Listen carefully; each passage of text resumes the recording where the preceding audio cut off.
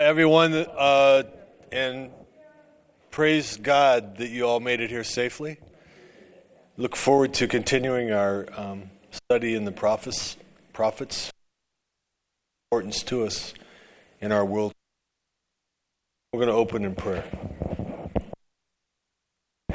Friend, would you bow your heads with me? As we gather to study your word today, O God, we ask that you would open our hearts, open our minds, awaken us, even us who are wearing pajamas today. May we sense that you are alive in our midst, rising us into your kingdom. May we be lifted up in your presence in this time. Lord, bless Debbie and guide her words and guide our discussions that they may be reflective of your kingdom here and now. In Jesus' name. Thanks. Good morning, everyone.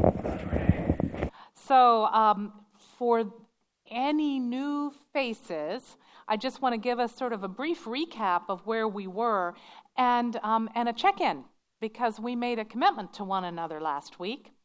In the first chapter of Daniel, we remember that we have a whole generation, the brightest and the best, who have been carried off into exile. And it is a cunning strategy for cultural engagement.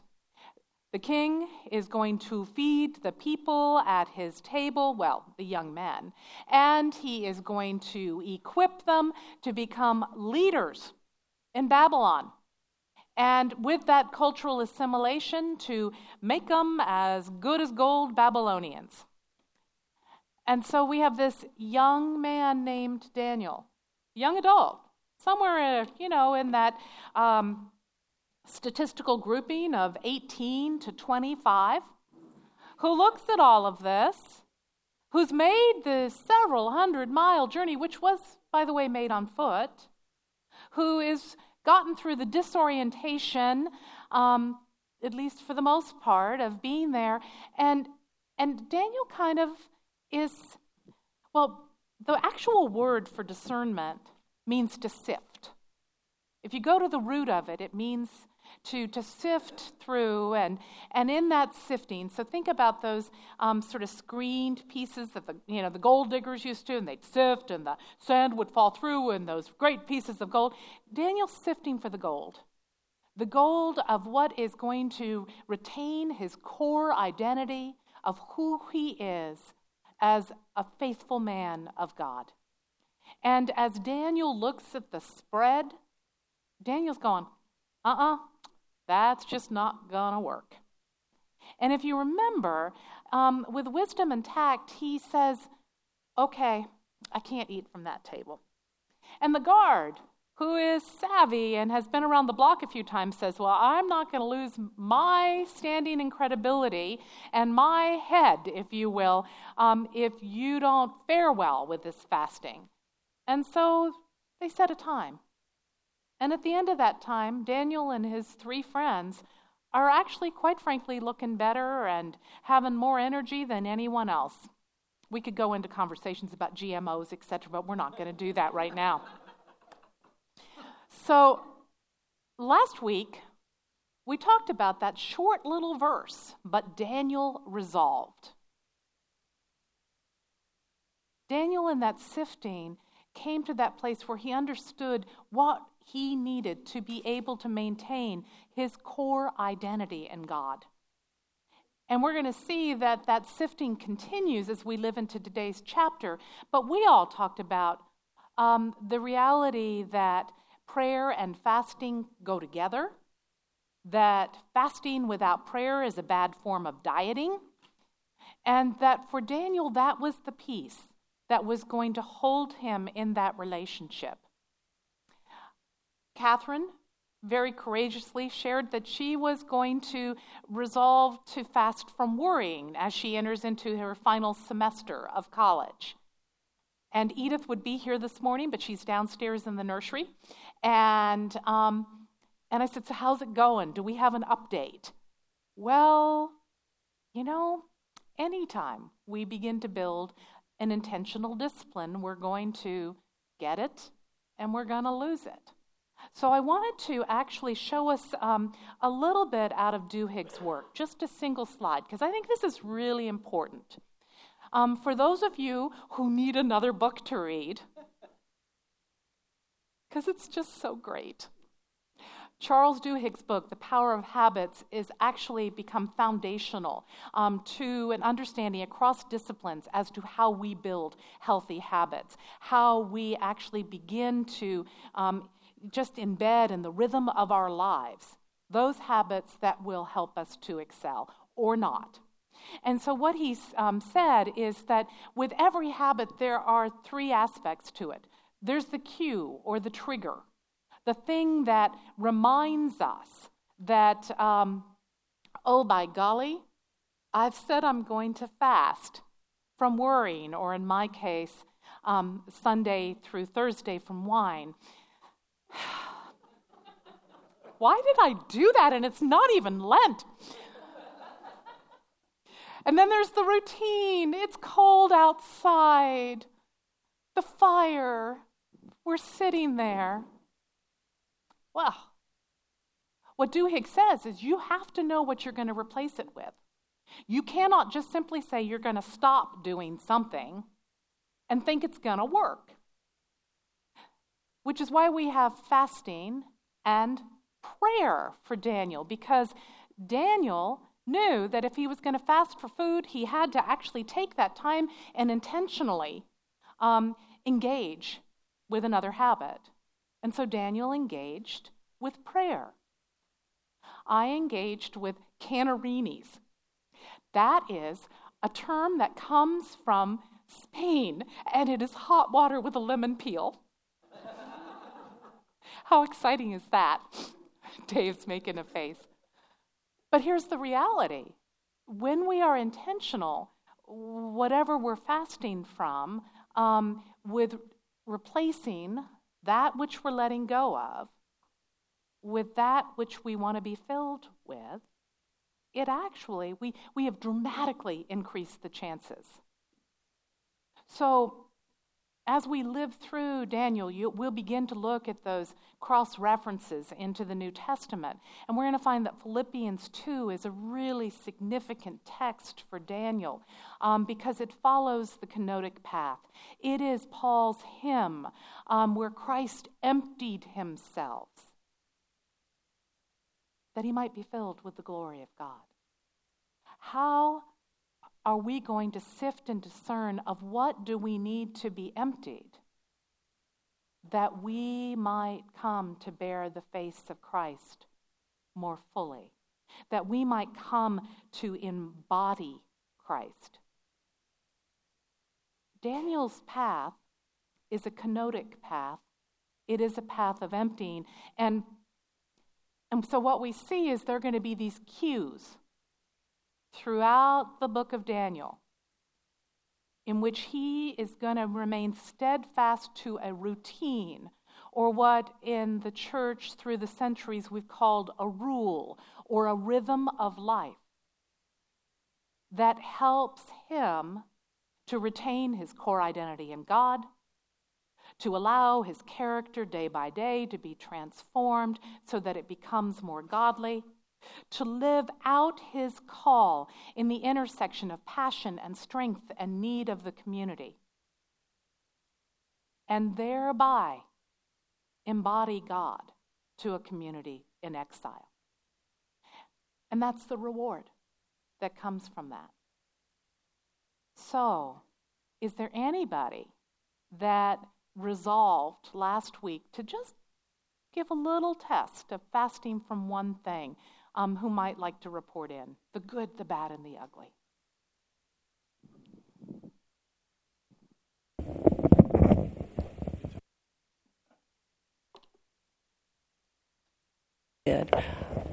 I don't know your name. Anyway, oh, there it is. I said I would get fast from sugar, and I'm very proud to announce that I only had one oatmeal cookie this week. Woo! One. That's good for me. And he did it from tea, hot tea. Did you have any tea? No. And I did pray. Every time I'd look at something sweet, I'd say, please, God, don't let me eat that. Please don't quit making oatmeal was her prayer.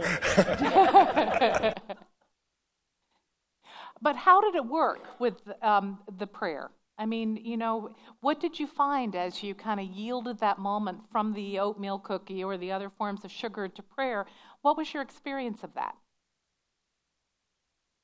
I kept thinking, God, I can do anything.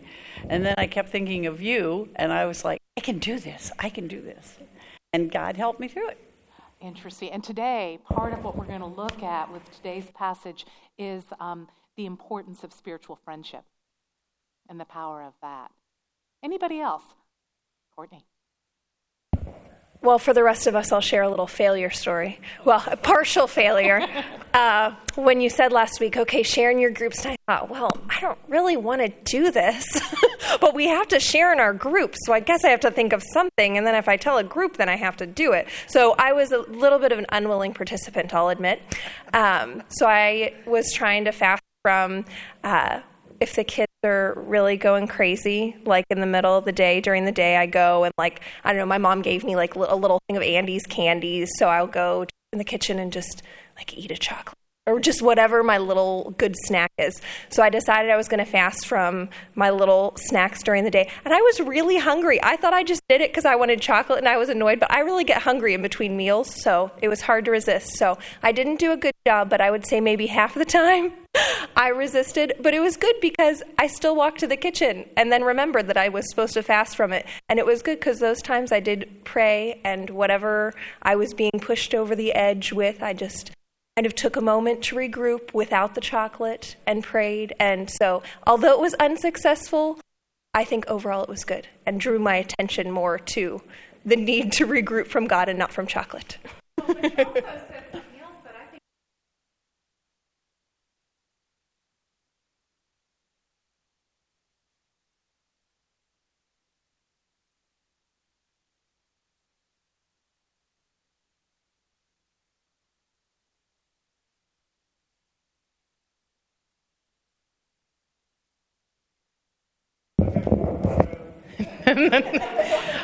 But what Duhigg says is sometimes we think it's as simple as, this is my stress point and the way I'm doing it. But actually, my body's also saying it needs some more food. And then to discern in the midst of that, then what? Do we have a Chobani, 0 fat, 14 grams of protein? Okay, so I'm giving all my secrets away. Anybody else? Oh, Jack. This is my first cup of coffee in a week, and it didn't work. I didn't miss the coffee, and I didn't pray more.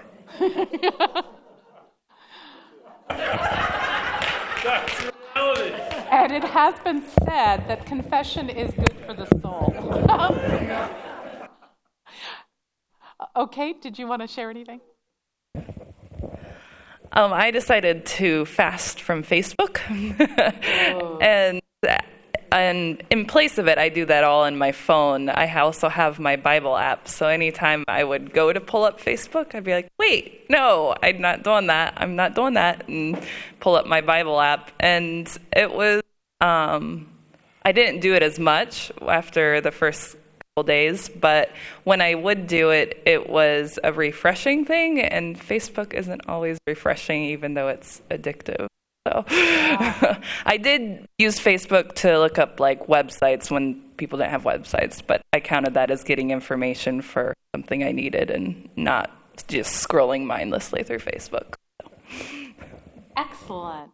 Well, so folks, just because we're moving into Daniel 2 doesn't mean that we can't explore those opportunities of prayer and fasting. And we'll be surprised if we kind of yield it to God with, all right, God, what might I consider fasting from? God might actually begin to pull us into things we're not so sure we want to yield yet. But that I leave for your relationship with God, and the two of you can discuss it, or at least you can think you can. So we're going to move on today to Daniel 2. And in this chapter, we begin with the king walking around his palace grounds. And You know, the king has everything. I mean, everything that the king could want. Power, privilege, prosperity. Yet the king lacks the one thing that he desires most: peace, well-being, wholeness. The word used is shalom. He is a man that is troubled by dreams that not only challenge his worldview, but his security. It is eerie how one could read into this. His response and his disquiet is to summon his chief magicians and his sorcerers. He wants them to fix the situation through their interpretation. Some might actually say through the spinning of the truth, tell him whatever he wants to hear so that he'll be at peace. But here's the reality: they could not. The dreams continued, the disquiet deepens. And in their words, they say what the king asks is too difficult. Nobody can reveal what the king is dreaming except the gods, and they do not live among men. As a result of their inability to describe and interpret, because that was the other piece, he wasn't going to tell them his dream. No. If you are a chief magician, then you should be able to tell me what I dreamed, right? And then interpret it, please. Well, they couldn't do it. And it didn't matter how hard they tried. And so the king was a little, may I use the P word? Pissed. Another theological term. And said, enough of you, I'm going to sentence all of you to death, because I can, I'm the king. What I love about this is in the inability of the chief magicians and in the response of the king, we are afforded an opportunity for God's sovereignty to be made known. So with that, our traveling mic man will be around, and we're going to read verses 2:1 through 13. And you might want to just pass it, read a pericope, a paragraph, and pass it on to the next person. In the second year of his reign, Nebuchadnezzar had dreams. His mind was troubled, and he could not sleep. So the king summoned the magicians, enchantresses, sorcerers, and astrologers to tell him what he had dreamed. When they came in and stood before the king, he said to them, "I have had a dream that troubles me, and I want to know what it means."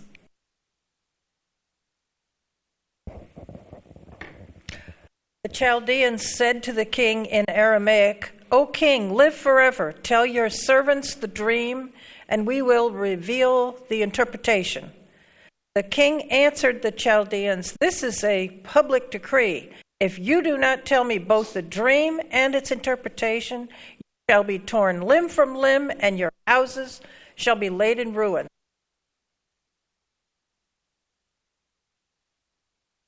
But if you declare the dream and its interpretation, you will receive from me gifts and a reward and a great honor. Therefore, declare to me the dream and its interpretation. They answered a second time and said, "Let the king tell the dream to his servants and declare the interpretation." The king replied, "I know for certain that you have been bargaining for some time, inasmuch as you have seen the command from me is firm. That you do not make the dream known to me, there is only one decree for you. For you have agreed together to speak lying and corrupt words before me, till the situation is changed. Therefore tell me the dream, that I may know that you can declare to me interpretation."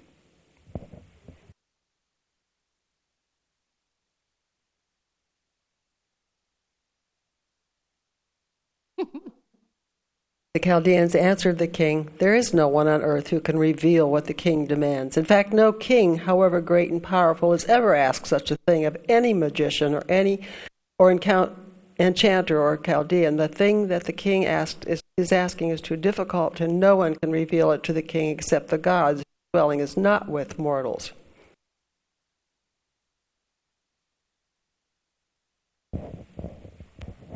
Through verse 13, is that right, Debbie? Because of this, the king was angry and very furious and commanded that all the wise men of Babylon be destroyed. So the decree went forth that the wise men were to be slain, and they sought Daniel and his companions to slay them. Can you feel the drama building? Oh my goodness, we've got a mess here, an absolute mess. And so I want you to kind of sense it. If one, now the king is sent for his own people to begin with, but his own people actually are not able to provide him with the answer he wants. At the same time, Daniel and his friends, remember, they've just graduated from this elite training program, even though they managed to fast from the king's table. And so they're included in that group. They're the new young recruits, and, well, it doesn't matter whether they've done something or not done something, they're going to actually experience the same cost as the king's men. So here's Daniel's response. Listen carefully. When Arioch, the commander of the king's guard, had gone out to put to death the wise men of Babylon, Daniel spoke to him, and this is really important, with wisdom and tact. He asked the king's officer, "Why did the king issue such a harsh decree?" Arioch explained the matter to Daniel. At this, Daniel went into the king and asked for time so that he might interpret the dream for him. The pressure is on. Now, first, I want us to think about it for a moment. Think about how these young men have been pulled out of their community, moved hundreds of miles, put into Babylon. They've been put in this training program, this cunning strategy for them to lose their identity. They have sifted through, they have figured out that they have got to remain true to core practices that will help them to remember who and whose they are. Now, if ever there was an opportunity for an amygdala hijack, this was it. You know, that reptilian part of the brain that is the only fully formed part of the brain at birth. It is the fight or flight part of the brain. And yet here is this young man who says, "What's going on?" and remains calm. And with wisdom and tact gets the story of what's going on, and then has the courage, a matter of a heart, to ask the king's commander-in-chief to take him to the king. And to say, "Could we have a stay? Before you act on this, will you give me time with my friends to interpret this dream for you?" The word for tact is an Aramaic word which means to taste, to form an opinion of. Daniel is kind of taking it all in.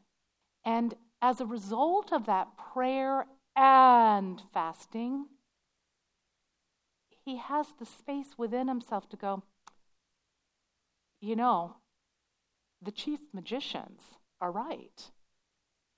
The only one who can interpret this for the king is God."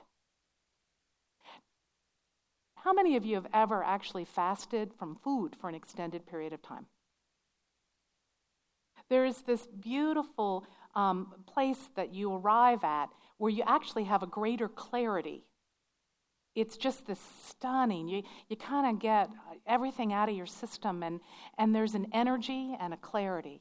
And my sense is with Daniel and his friends that they have retained both those core practices, and they have been diligent to them to the point where he's not hooked. He's not in an amygdala hijack. He's able in calmness, which, by the way, also catches. So anxiety catches, so does calm. To bear calm to the king, to grant time to go to God. So if somebody would actually read what is called Daniel's Psalm, so verses 17 through 23.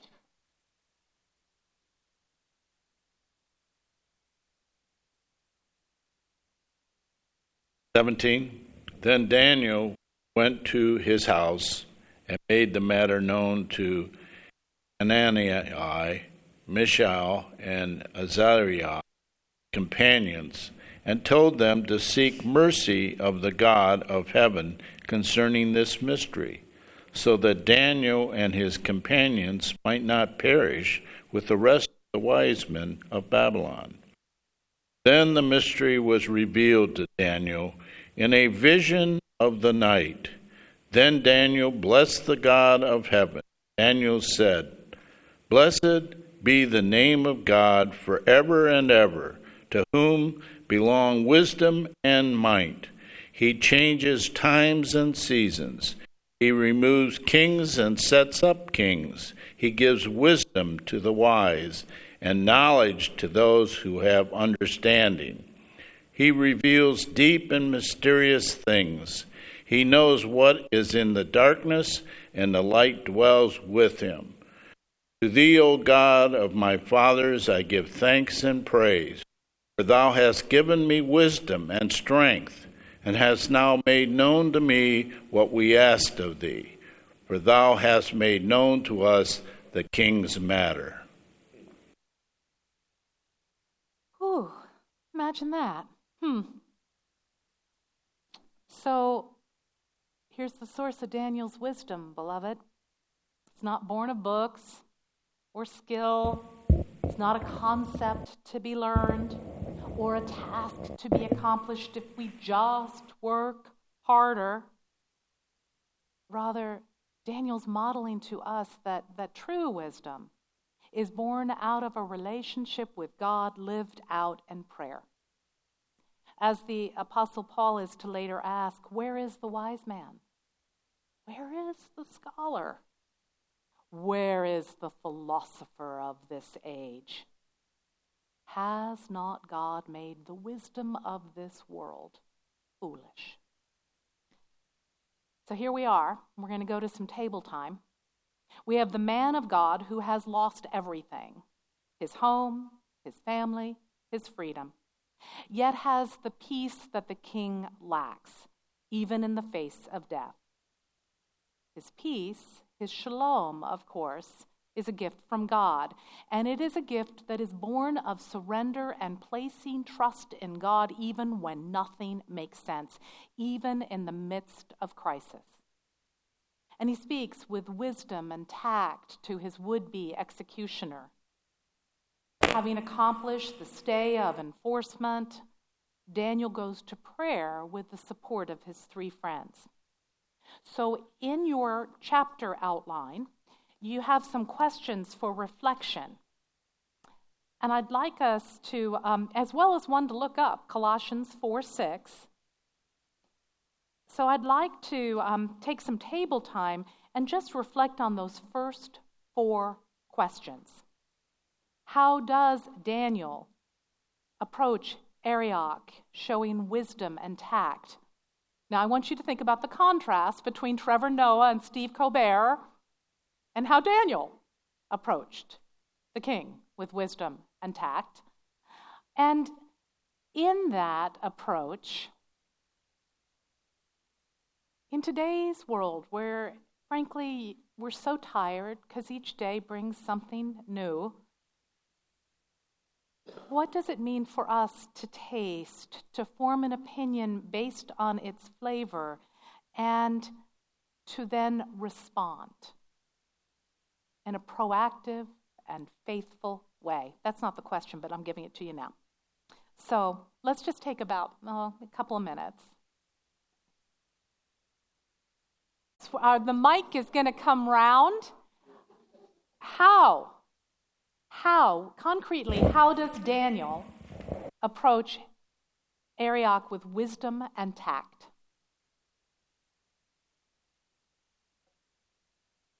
Ooh, leading with questions.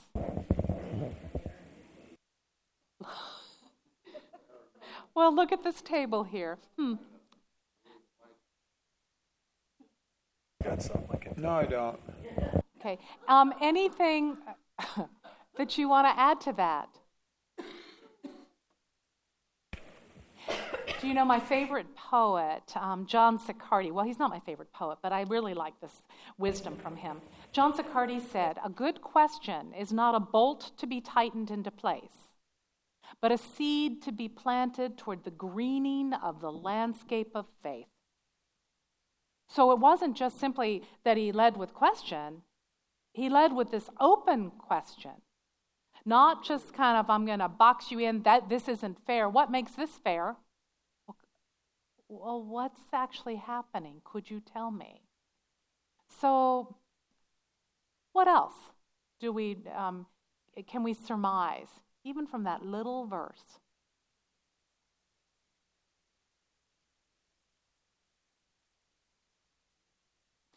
Well, he certainly managed the stay of enforcement, didn't he, Nancy? Because really what the king wanted was peace. He wanted the dream interpreted. And, so the king killing off of everybody that was an amygdala hijack.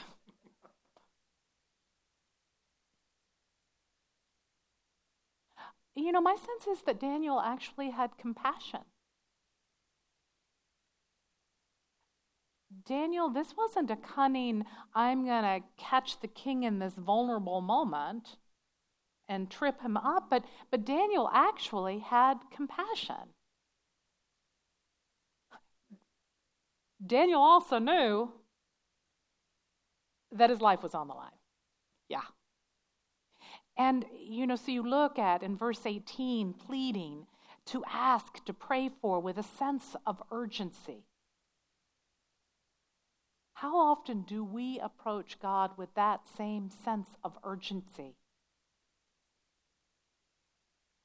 I think sometimes when we're in a crisis mode personally, we can get there, but what will it take for us to get there for our cities? For God's people? Because it wasn't just for his own life, it was for the life of everyone in this group of people.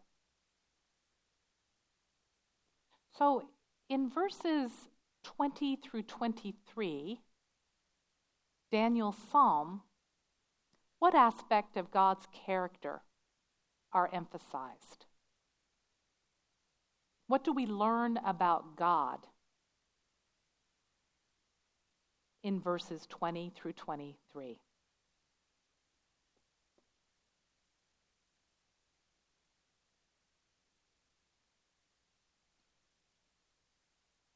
So wisdom, supremacy, or sovereignty.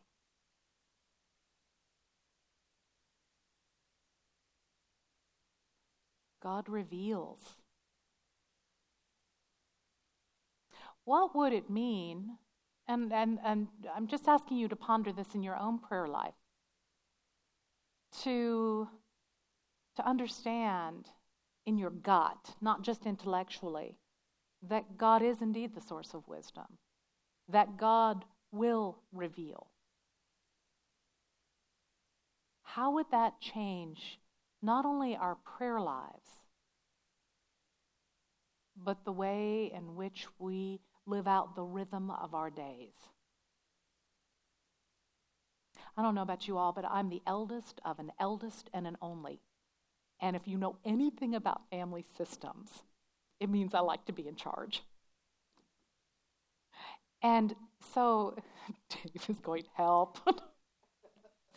What it means is that there is this inherent sense of responsibility as an eldest. And there are times when I feel responsible for things that God hasn't asked me to be responsible for. And sifting through, discerning between what is good and what is faithful, what is needful, where is God in the midst of it, is a piece of what I think Daniel both models to us and invites us to. Daniel's psalm is beautiful.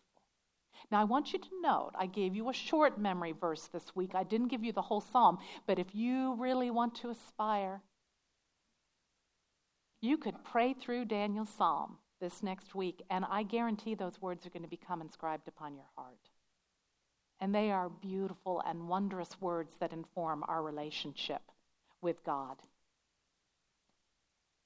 So let's pick up with our final, chapter 2 it's a long chapter. So I'm going to be giving you all a homework assignment because I'm going to ask you actually to read through the rest of chapter 2 this week. But I want to kind of give you a synopsis of what happens because we're kind of running out of time, as always. When Daniel goes to prayer, it's important to note that he doesn't go alone. He goes with his 3 friends. This is not a solo journey. He fasted with his friends and prayed with them. And now he and the 4 are once again fasting and praying and going to God in a very particular way in prayer. For me, this second chapter of Daniel is a call to deepen not only my relationship with God through ongoing and intentional prayer, but it is an invitation and a charge to be attentive to how I nurture my relationship with God in prayer with others. How am I with soul friends, with prayer partners, entering into intentional prayer? I think it's amazing when we enter into a relationship with others in prayer, the amazing things that can happen. There's no question, for all of you who are introverts in this room, there is a balance of time apart and time together. But how often do we tend to go to one extreme or the other? And especially in times of crisis, we need that support of one another in prayer. And we need to go into that time of prayer without already figuring out the outcome for God. We're really good at that part too.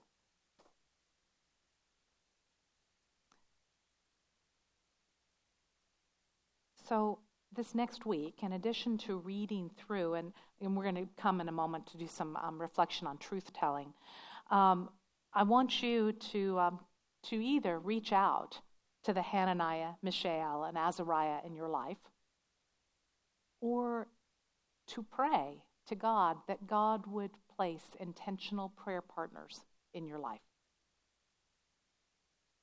What might that look like? How might you engage in the practice of prayer together? What is the frequency of that, and what would the rhythm be? Because the reality is you don't just get up one morning and run a marathon. You actually prepare for it. In the same way, a life that is shaped by prayer intentionally through the gentler seasons and the tougher seasons is going to be ready for those marathon moments or those moments of crisis.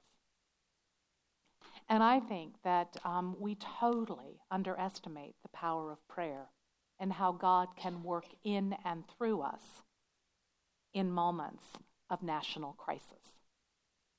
And there's no question that for the Israelites, they're in a moment of national crisis. I would vouch to say that we also are in a moment of national crisis. And so the invitation in the midst of this is to really nurture that discipline of prayer. So part of what I want to encourage you to think about in disciplining that is not simply intercessory prayer, but prayer in which you just simply dwell with God. During Lent, we're going to be offered a wide variety of evening services. There's going to be Taizé, there's going to be Compline, there's going to be Evensong. I want to encourage you to perhaps consider a Lenten discipline of prayer, to be attending those services and bringing your prayer friends with you, whether they are part of this church or not. Because as we allow our lives to be shaped by prayer and to simply receive, we're then able to also respond with greater intentionality. We're allowed to go till 10:15, right? 12:15. Now, I want to say something about truth-telling. It's not only wisdom and tact, it's knowing what to say. And we have a tendency these days of wanting to say everything. I think, in fact, I'm going to fast from Facebook this week. I would love an excuse not to have to go to Facebook. Isn't that interesting language? Not to have to go. That's scary. Lou Smedes, who taught at Fuller for many, many years, holy man, wrote a book called Forgive and Forget, which is just a profound treatise on reconciliation. But he also had something to say about truth-telling. He said, a politician ought to speak the truth about public matters as he sees them. He does not have to tell us how he feels about his wife. A doctor ought to tell the truth as he understands it about my health. He does not need to tell me his views on universal health care. A minister ought to preach the truth as he sees it about the gospel and not tell us how he feels about the choir director. Telling the truth does not call us to be blabbermouths. Truthfulness is demanded from us about the things we ought to speak about or not at all.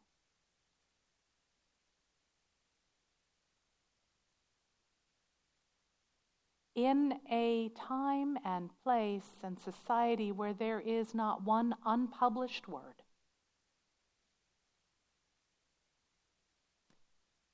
we have an opportunity as incarnational leaders to embody a form of truth-telling that speaks what needs to be spoken without adding any more editorial content. And when we think about those individuals who, with wisdom and tact, choose their words with care, we stop and we listen, don't we? We may disagree with them about aspects. In fact, I get concerned anytime somebody 100% agrees with anybody, because then we've lost the wrestling of that, the sifting of where we ought to be. But there's something really powerful about that. Daniel did not go in and tell Nebuchadnezzar, look, I'm going to interpret this dream for you because I'm connected to the big guy upstairs, and then I want you to let us go home.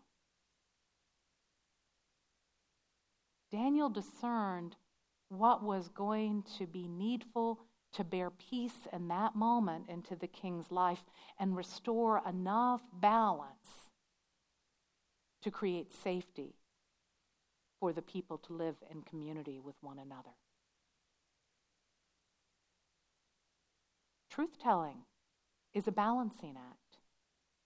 Any therapist can tell you that. There are times when a therapist will know way ahead of a person that they're blocking something. Their patient is blocking something. But they're not ready to remember yet. We're a people who are shaped by memory. Do this in remembrance of me, Jesus tells us every time we gather at the table. It becomes a challenging act of discerning what we remember so that we don't confuse nostalgia for the Israel, the Jerusalem, the city of Canton that we used to know with the state of exile in which God has placed us, because quite frankly, God does some of God's best work when we are in a state of disequilibrium and willing to lean in and yield to God. And it takes courage, as was modeled to us by Daniel and those young men, because in fact next week we're going to tip into the fiery furnace. How do we, through our moments of discipleship, not only equip ourselves, but equip others, not to go around those moments, or rather these moments, but to be fully present in them, that we might bear the presence of God in a profound way. That's part of the invitation of truth-telling. In this next week, again, I'm hoping that you will either reconnect or deepen the intentionality of those prayer partners in your life. And maybe you'll think about what it would mean to nurture an awareness of when God invites you to speak through the prophetic voice. But as you do so, let us never, ever forget that we need to prayerfully resolve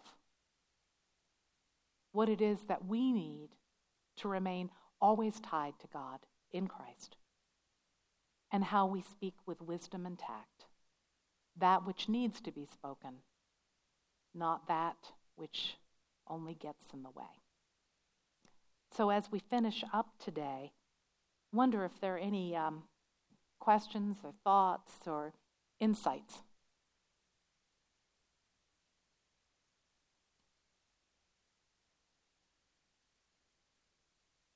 Because then I'm going to pray over you.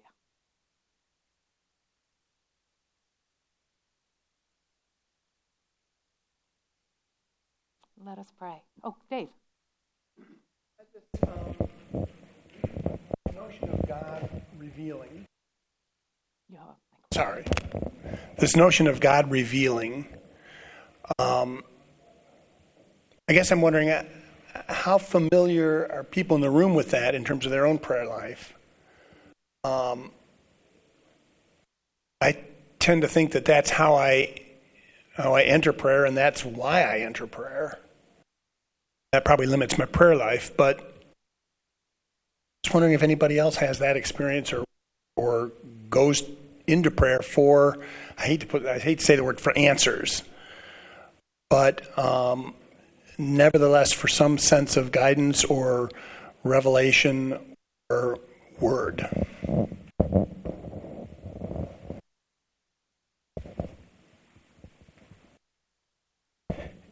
I've learned trust the smallest voice I hear. When it's the big voice, it's usually me. When it's a small voice, it's usually God.